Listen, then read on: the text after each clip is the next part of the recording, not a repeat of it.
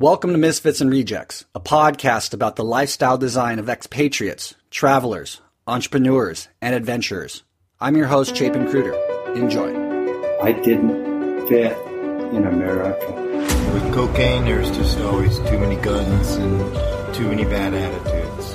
I quit the limiting stories. Really try to overcome that fear. And right there, for any of your listeners, a lot of what I was to do in the rest of my life was formulated by the fact I just went and did it, goddammit. Hello, all you beautiful misfits and rejects. I'm your host, Chapin Cruder, and welcome to episode 71. I figured we would take the time to kind of continue to go through some of the adventures that I'd had, just kind of round out my story to the audience a little bit better, give them some more perspective on a few of the fun adventures that I've had, and what keeps driving me to go out and seek that type of lifestyle that I have tasted and want to continue to perpetuate. So I think we left off, last episode with a lot of talk about intuition, using your intuition, traveling around the world and having experiences that are both positive and some I perceive negative, with being possibly robbed, having some petty theft happen to you, or even somebody walking into your home and stealing something of yours. Guns, as the hot topic that it is these days, and the experiences that I've had in the third world in my life with guns, and as well as just the police and how they might extort money from you at some point along your travels. All little fun cultural experiences that everybody does go through on the road. And I think most people would venture to say that, just a few bruises, nothing bad, although there are exceptions to the rule, and there have been incidences where people would say it was absolutely the worst experience of their lives, being held in a third world jail for a certain period of time, or, being cornered by a police officer, if you will, metaphorically speaking, him preying upon your fear and having him take a lot more money from you than you were expecting because he convinced you that you had done something horribly wrong. Or just being in an environment that you genuinely just don't feel completely safe in, whether it's your home in America or whether you're living abroad and you do choose to take that responsibility of owning a gun, and then finding yourself in a situation where you don't actually know how to use it in the most efficient way, rather than just pulling out and just firing aimlessly at an intruder who might not even be an intruder, or having just that uncomfortable moment where you're questioning the fact that you just pulled your gun on somebody that might be in your house and you can't determine whether they are there to do you harm or not, because they seem really calm and they seem really friendly and they have a very good excuse for being there, even though you just woke up and you're confused why they're there. But in the end, you could find yourself in a situation where it just doesn't quite add up to pull that trigger. And if you do, are you going to regret it? I don't know. But we're going to go into just a few more stories of mine, maybe take you through, again, that year that so profoundly changed my life back in the day, traveling with John, and try to just give some more perspective on adventures and the way that by being on the road, seeing new places, new things, meeting new people, you really just are constantly bombarded by experiences that you've never had to deal with before. And in doing that repetitively, you really start to shape your character in a way that is more, I think, genuinely, authentically you. Because when we are living in our comfort zones, we are able to wear that mask, or we're able to project that person that we want everyone to think we are. But when you're out and exposed and being constantly bombarded with situations you've never dealt with before, you've never had to deal with before, things that make you very uncomfortable, your true character comes out. And sometimes you're not going to like what you find, but you do discover it, and then you can make changes. So it's all good stuff. It's all worth getting out there and mixing it up, and lifestyle design, getting out there and really just taking that leap, pushing, trying to do what you want, be who you want to be authentically, genuinely, not compromising too much of yourself life is full of compromise. We all know that, but trying to really at least cut off that excess fat that's unnecessary and get down to the brass tacks. Who are you? What are you? What do you want to be? And go for it. So getting back to a few of the travel adventures that I had, being on the road with John, episode 27, and seeing the things that we did, I guess I'll pick back up, being in Russia. And again, we're traveling with very little money, only the idea that we're going to go as long and as far as we can on as little as possible, and taking the Trans-Siberian to Mongolia. Now, Russia wouldn't let us in without a visa and without an exit ticket. You had to basically have your whole trip planned out before entering Russia, which we were trying to accomplish while sleeping on the streets in Sweden. We would go to the embassy early in the morning in Sweden. We'd find out all this information, get the necessary documents, come back, try to get our paperwork in before closing time. I mean, it was rigorous. It was 3 days, all day, of trying to jump through the necessary hoops just to get a 2-week visa to travel in Russia. Once we finally did, though, we had basically our ferry booked from Sweden to Helsinki, our train booked from St. Petersburg to Ulaanbaatar, Mongolia, and one night hotel stay in Moscow for a whopping $500, which was a huge bite into our budget. Remember, John landed with $1,200. I still had 15, and so that dropped us both into John in the high hundreds, me into the $1,000 range, and we had to do it. That's the only way Russia would let us in. So we did it. We got our boat across. We got our adventures done in Russia for the short period of time that we were there. Met some really nice people. We had, gentlemen take us home the first night when we were sleeping on the street. We got to stay with his family. Got to see, how a Russian family lived. They had old Russian newspapers, pasted on the wall, insulation for the house. Read an interesting book prior to getting to Russia called The Russians. It's long, a little boring, but you do get you get a really good sense of Russian mentality. And so that was, I think, really beneficial for us. And, I love Russia. I want to go back. I think there's a lot of cool things that Russia has to offer that, the West isn't really ever advertising, Russia's cool. Russians are great. Really cool place, worth going to and checking out. But going to Mongolia, now that's exciting. That Genghis Khan is what we call him in the West, but when you're over there, it's Genghis Khan. And getting on that train, it was a 5-day train ride across Siberia, which was long, straight, and boring. I know the Trans-Siberian sounds like a wonderful adventure, and it could be, and it might have changed since I did it last, but because we had 2 weeks, we weren't really allowed to get off and explore certain areas because of a time crunch. So we pretty much sat on the train for 5 straight days in a shared car with other Mongolians and made some interesting friends, actually, till I'll get to in a minute. But I was thinking that, going across Russia and Russia being Russia and Siberia being Siberia and the landscape being what it was July, so it was summertime. It wasn't super cold. It's rough. These people are tough people. And I can't imagine, there's a book out there called The Long Walk. And when this, I think he was Polish, was put into a Siberian concentration camp during World War II and then broke out. And he walked from Siberia to Kathmandu, Nepal, across the Gobi Desert to the Himalayas. Fascinating book. Highly recommend you read it. But just going back to lifestyle design and chasing your dreams, like people like that who break out of a concentration camp and then walk to freedom, like you can do anything if you really want it bad enough. Like that's real. If you want it bad enough and you're willing to dedicate the time and the energy and the effort and not give up, like I think anybody out there, no matter what your life circumstances are, can accomplish way, way, way more than you expect. And I learned a lot of interesting things about myself on this train ride of mine because, I was never, as I mentioned in past episodes, characterized as the brightest of students. I don't think my teachers would have ever said like, oh, Chapin's going places with his intellect.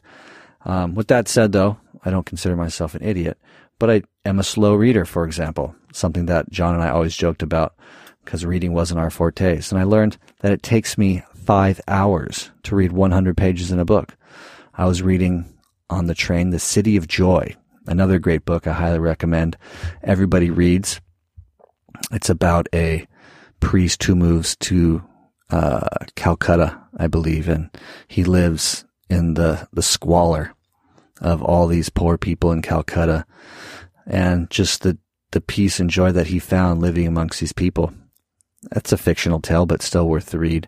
But anyways, folks, yeah, it takes me 5 hours to read 100 pages. How about that? I do like reading. Don't read a lot, but the books I do find myself reading, I think, give me a lot of great perspective.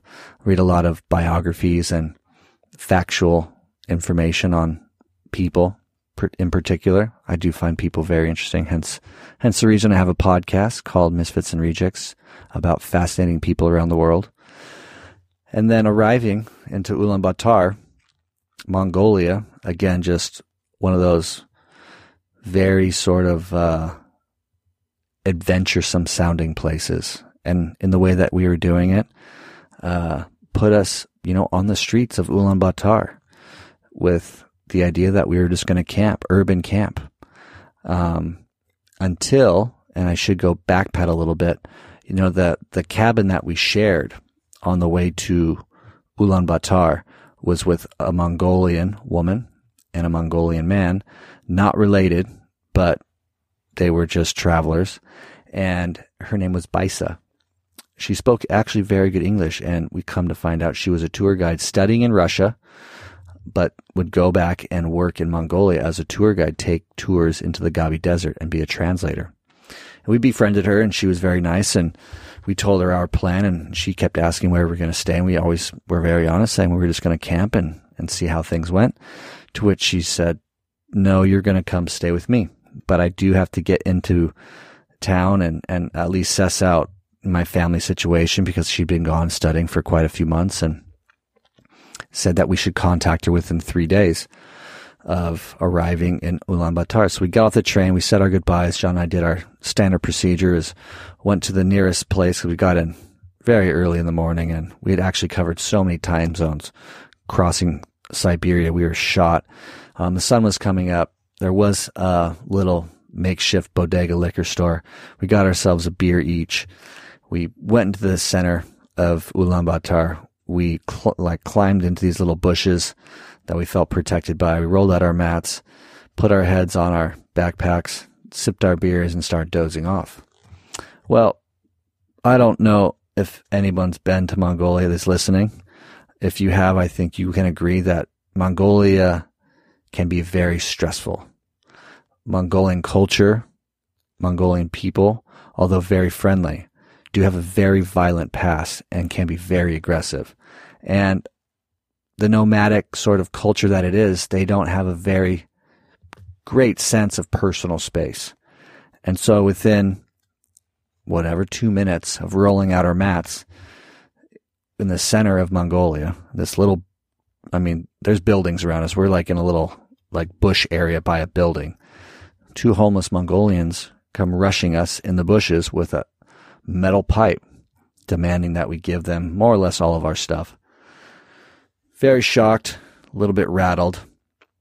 We quickly grabbed our things and threw our bottle of water at them and rushed on out of there, not knowing really what was going to happen if we chose to give them our stuff or not give them our stuff, but we decided that just to get up and move was probably the best call. So that was a little bit unsettling, and we immediately decided that the best and safest move would be to venture out into the wilderness, which Ulaanbaatar is settled in a little valley, and you can see the rolling hills and forest around it very easily. It's only a few miles away. So we went, got some food at the local little grocery, just enough supplies to satiate ourselves for the next 3 days while we camped in the woods, trying just to gain perspective on where we were, what we were doing, like how this was actually going to work, because this was intense, like straight off the bat, super intense. And as we were walking out towards the hillsides,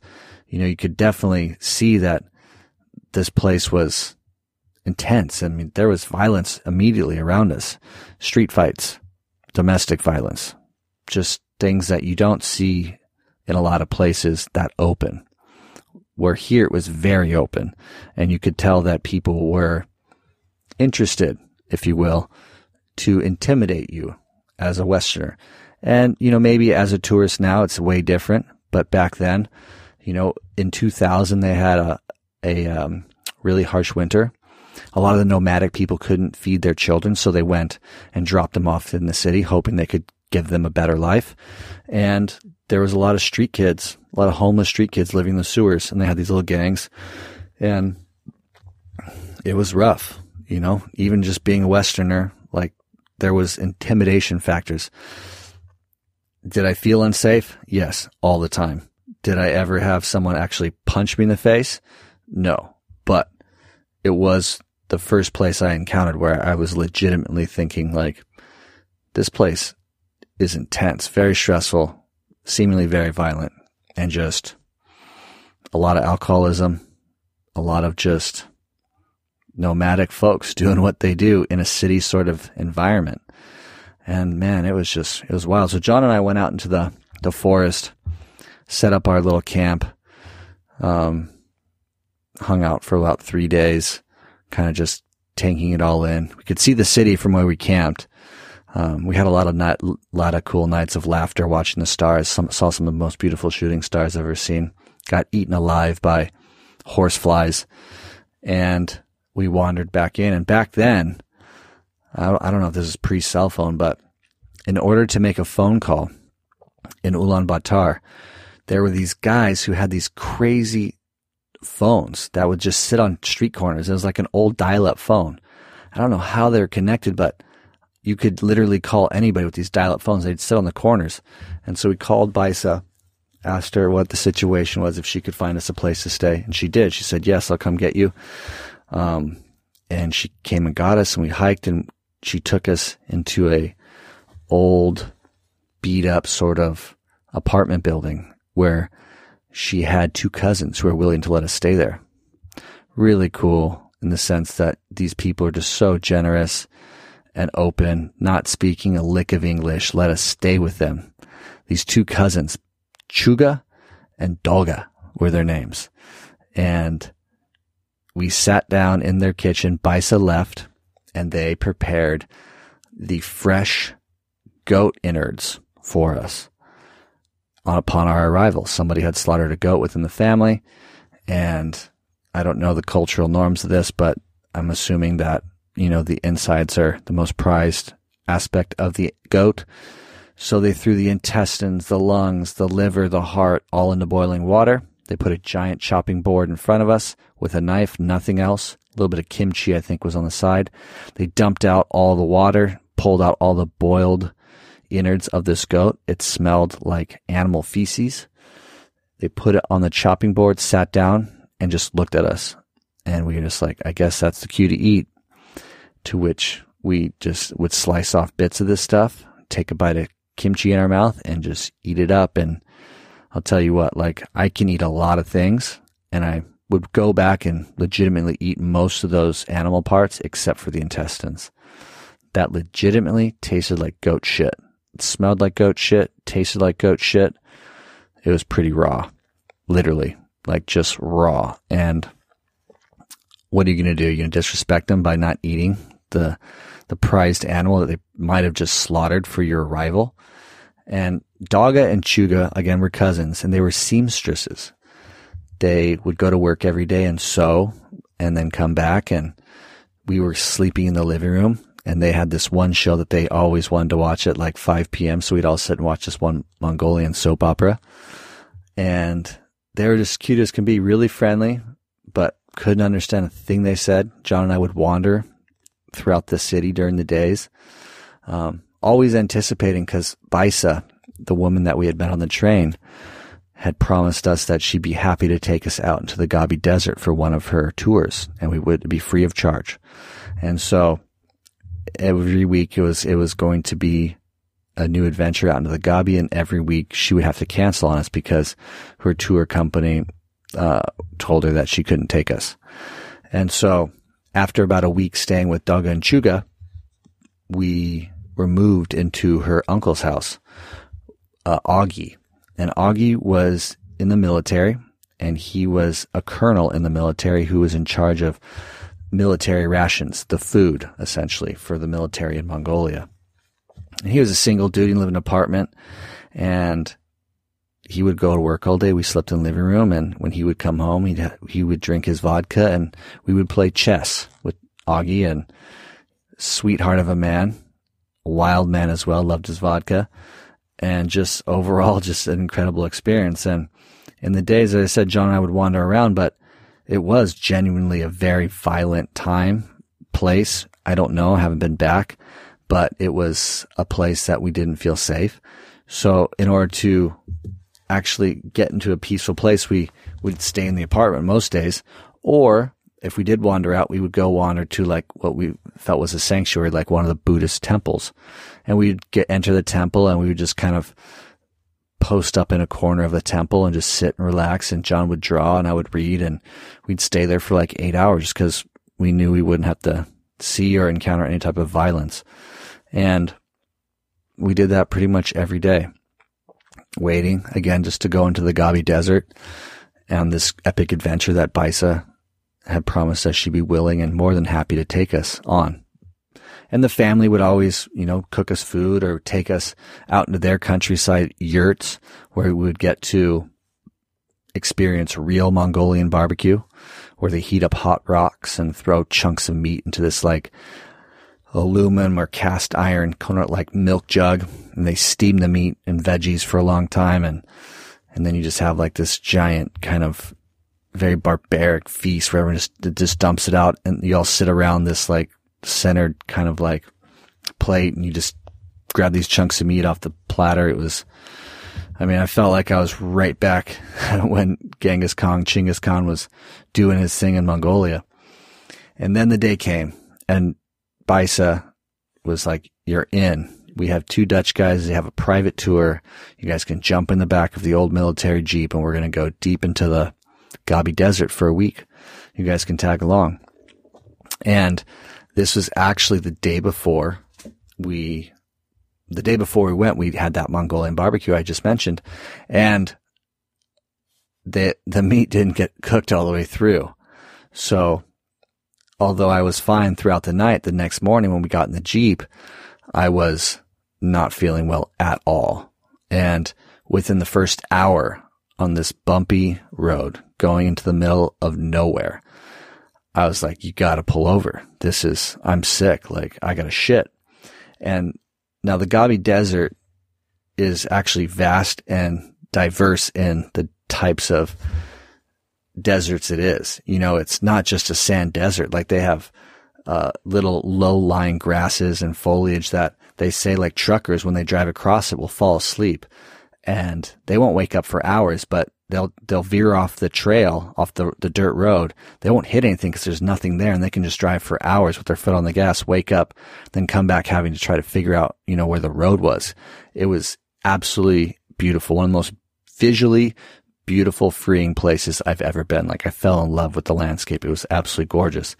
But yeah, within the first hour, I'm sitting there.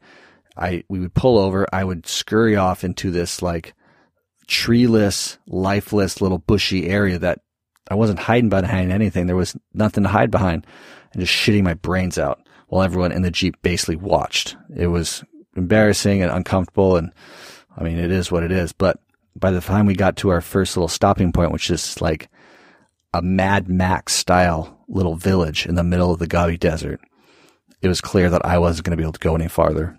And in fact, Baisa had said, although she had kind of snuck us on this little adventure, the Dutch guys weren't very happy because they felt they had paid for a private adventure and they didn't appreciate having 2 guys tag along. And so we were left there in the middle of nowhere in literally Mad Max Beyond Thunderdome, little town where the locals are drinking fermented horse milk, and I'm sick as a dog. I'm sleeping. John's out kind of exploring, doing his thing. There's a drunk guy who keeps barging into my room while I'm sleeping. There's this random ping pong tournament going on. Like, it was crazy. It was super weird. And we decided that it was best that I just get better. We'd already been in Mongolia, primarily Ulaanbaatar, for that month. It was time to move on and head to China. And we're going to go back and get our visas for China. And so we got a bus back the next day. We got our visas, which took a few days. We said our goodbyes, and we got a train to the border of Mongolia and China. And I was relieved to leave. Like I said, it was one of the most interesting places I've ever been, but I was genuinely super stressed out the whole time, just based on the constant violence I had seen in the streets, domestic, just physical, like gang violence. Like, there's beatdowns every day. There's a lot of intimidation as John and I would walk around. A lot of alpha males. Just a place that, if I go back now, I wouldn't be sleeping in the streets or trying to do it in the way I did. I'd probably hire a tour and it'd be amazing, and I'd love it, and it'd be a way different experience. I'm glad I got to have what I did, but it was intense. And, man, I think about Bicenter family a lot, and how kind they were to us, and this, not having much. These people were poor, but they let us stay for a month, basically. And although we tried to contribute in any way we could, they extended their hand in a lot of situations and wouldn't let us pay, and were just so kind and wonderful. I hope they're well and the family's well, and I wish I could reach back out and connect with them again someday. Maybe one day I will go back there and try to find Daga and Chuga, Augie and Baisa, and see how they're all doing. But upon arriving in China, we got to the border, and then we took an overnight bus to Beijing. I had a contact, and actually, it was a friend of a friend who was willing to let us stay in her apartment. And we stayed in Beijing for a few weeks in this beautiful apartment over the Temple of Heaven, just wandering around, having a completely different experience. City life, less stressful, great food, and just really, really feeling the Chinese vibe, which we had heard mixed reviews about. We had heard that just a lot of people saying a lot more negative things about China, but they'd also been there when it was a lot more communist, and their experience, I think, were more controlled, where we had more of a freeing sort of experience. We could walk around the city, and we also had a nice apartment with AC that we could just crash in, sleep well. A nice woman taking us around, showing us tourist attractions. Really nice contrast. And then one day, being in Tiananmen Square, a young man walked up to us and invited us back to his art studio. As, again, going back to last episode, when you're in China and you find yourself in Tiananmen Square, one of the hustles that a lot of these like con artists utilize, or just hustlers in general, is they invite you back to their art studio where they want to share their art with you. Well, first they approach you and they say they want to practice their English. And then as you speak to them and they become really friendly, they say, "Hey, I'm an artist. Can I show you my art?" And you say, "Of course, you've been so kind. You've taught me so much about the history of Tiananmen Square, yada, yada, yada."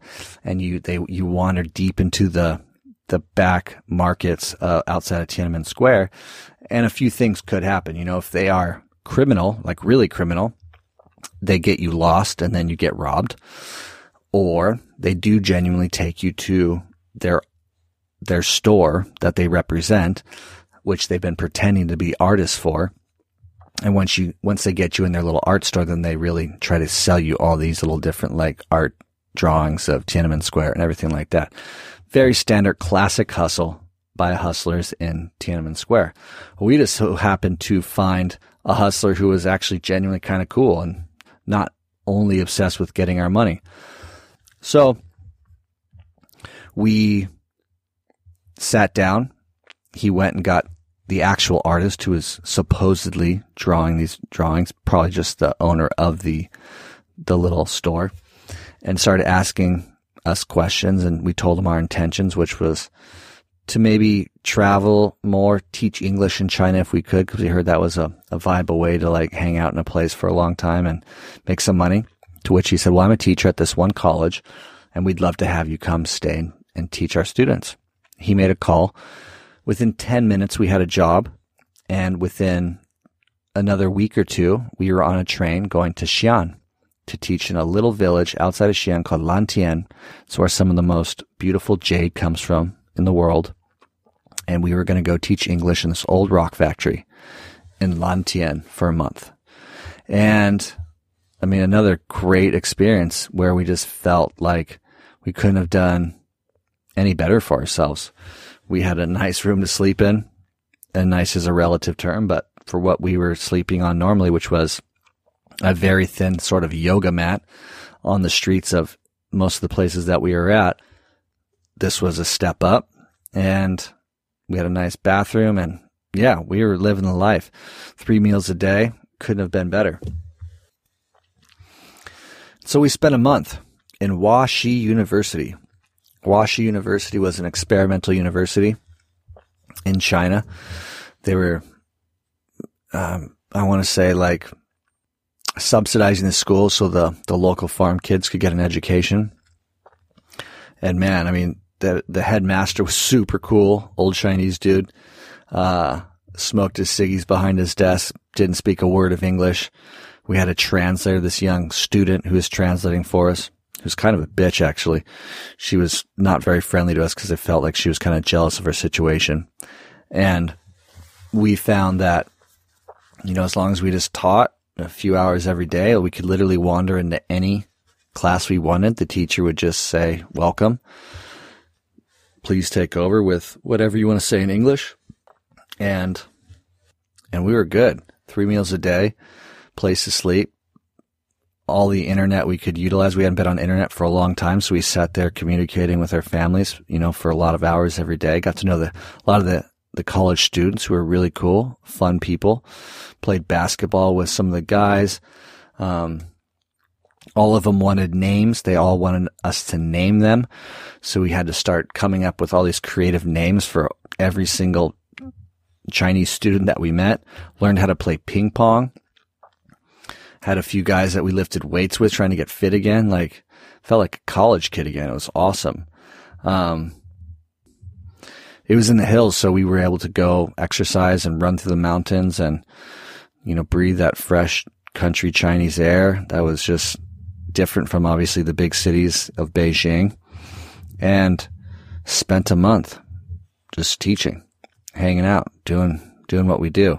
And as within the first week, we kind of realized though that there were a few criteria that we did have to fulfill, which was we did have to kind of propagate some of the propaganda that China wanted to instill in their students. So we had every morning to wake up, and in front of hundreds, sometimes, you know, 1,000 students, they would all line up, and John and I had to read from a list of English sentences that were basically like, we would say it on the microphones, and then they would repeat it back, which was stuff like, China is the most powerful country in the world. And then you'd have like 500, 1,000 students repeat back, China is the most powerful country in the world. And then the next sentence would be like, Chinese and English are the two most powerful languages in the world. And then they'd say, Chinese and English are the two most powerful languages in the world. And that was about 30 minutes of basically just, you know, doing their propaganda that they wanted us to do, which was, you know, what am I going to say? It was interesting. I had to do it under circumstances, and, you know, it was a great learning experience.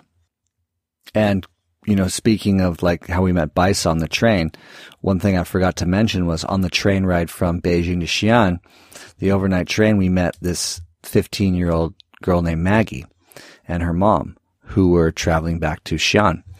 And Maggie was learning English, and her mom was encouraging me to speak to her in English. John was actually in a separate compartment. That's just how our tickets worked out.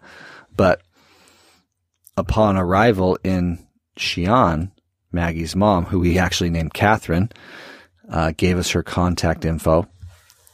Or no, actually, that's not how it worked. What happened was we went our separate ways, and then within the first few days at the university, Maggie's mom called us. And Maggie got on the phone, and she basically said, we'd like to come visit you, because we were about 30 minutes outside of Xi'an. And she came out with her mom just to hang out again. And we kind of formulated this really cool relationship. So after that first month in the university, and we were kind of ready to move on, Catherine, Maggie's mom, said, why don't you come stay with us at our house in Xi'an, their little apartment? To which John and I did. And John and ours plan was to go to Tibet. So we went and stayed with Catherine and the family, and another great, interesting experience getting to live with these Chinese folks who were very accommodating and took great care of us, and showed us a lot of cool, interesting sights, and also helped us get our plane tickets, because we actually made $150 or $75 from that month of working at the Chinese university, which wasn't really expected because they hadn't really talked about money with us. It was more or less a free exchange of time for food and accommodation. But in the end, the headmaster, who I said seemed like a really cool dude, handed us each $175, roughly, dollars. And we were able to buy plane tickets to Lhasa, Tibet. And so we stayed with Maggie and her mom, Catherine, for a week, and then said our goodbyes, and we flew to Lhasa. And upon landing in Lhasa, we were just absolutely high as kites from the altitude. Just that change really messed our heads up.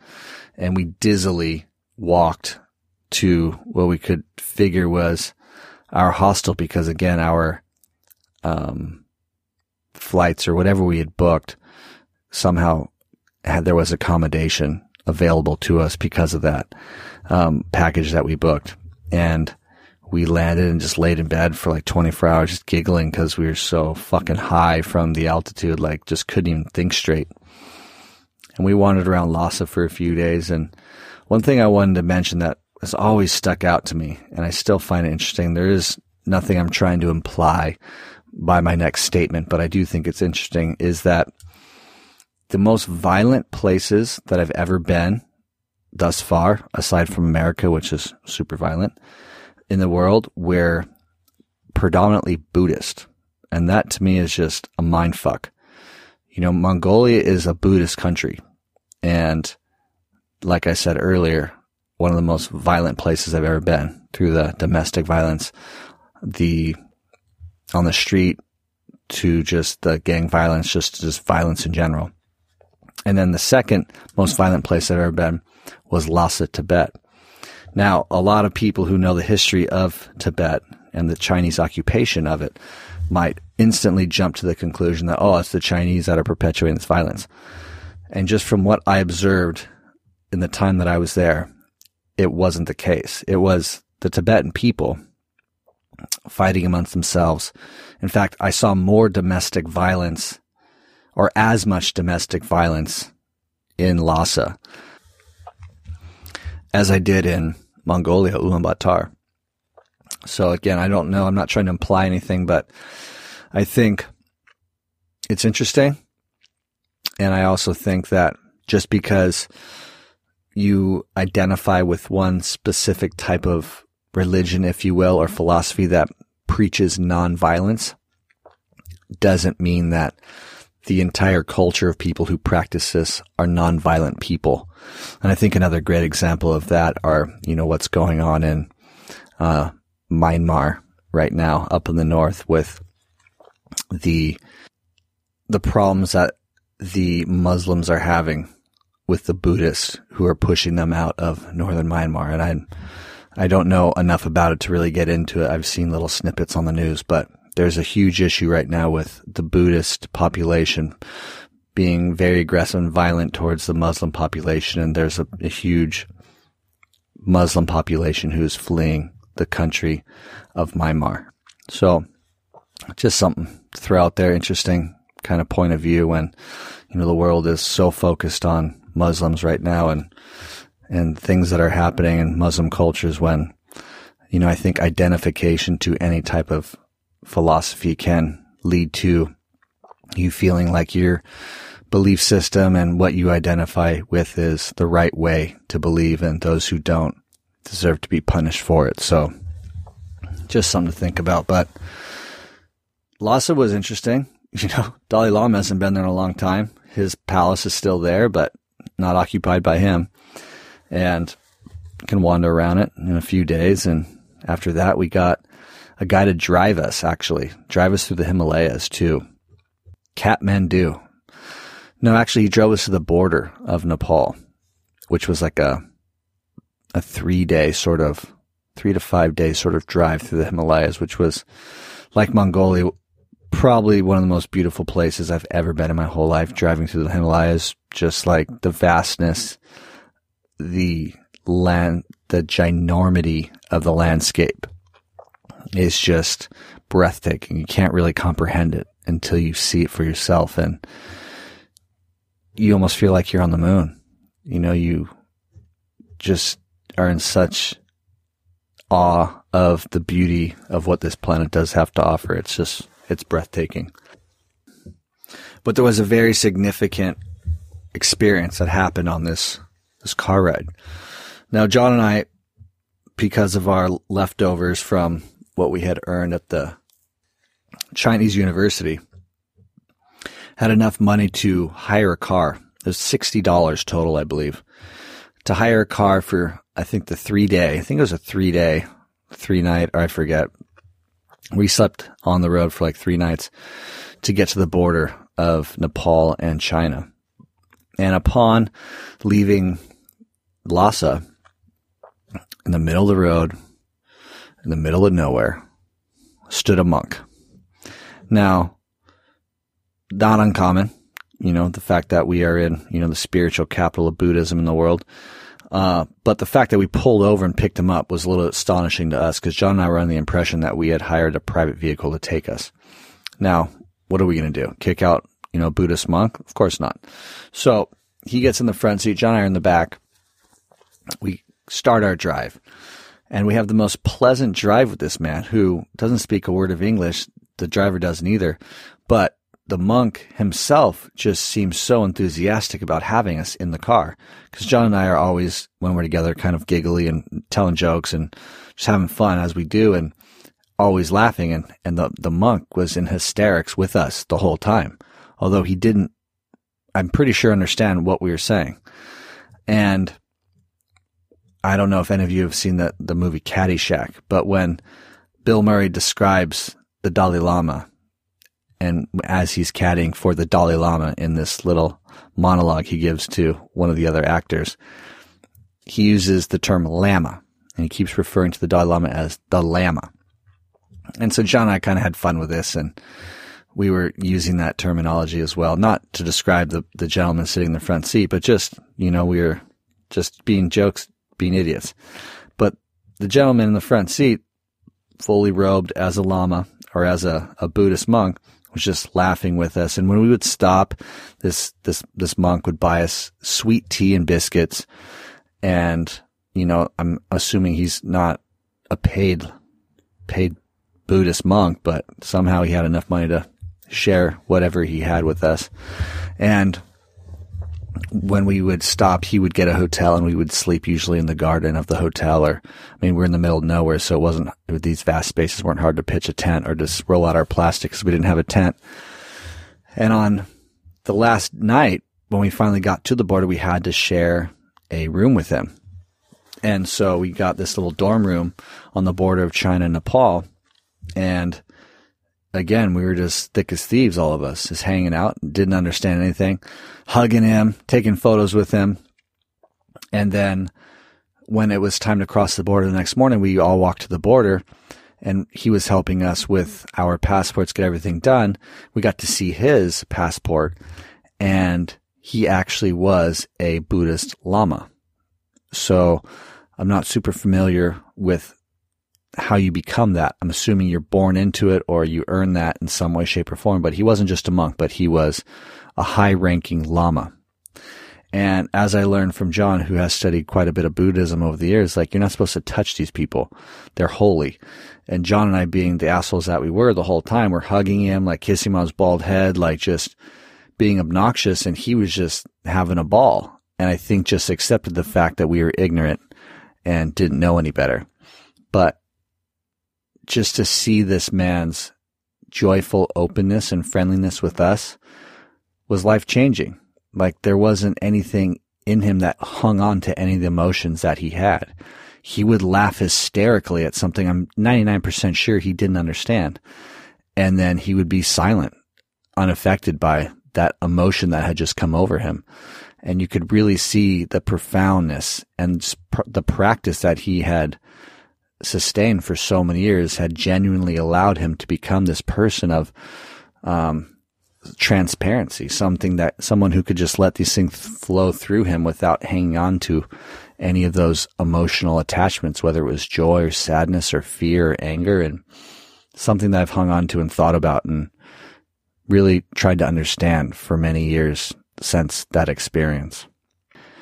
And we're at 47 minutes now, and there's still a lot more to tell, but I think we'll save that for next week. I think the next few episodes will wrap up more of my travels before we get back into hearing other people's experiences about traveling, expatriatism, lifestyle design, and I'll just get to share mine with you guys because, again, thank you for tuning in. It's really nice to know that all you out there are listening and enjoying these episodes, and it's really fulfilling for me as well, and inspirational getting to hear not only the stories, but,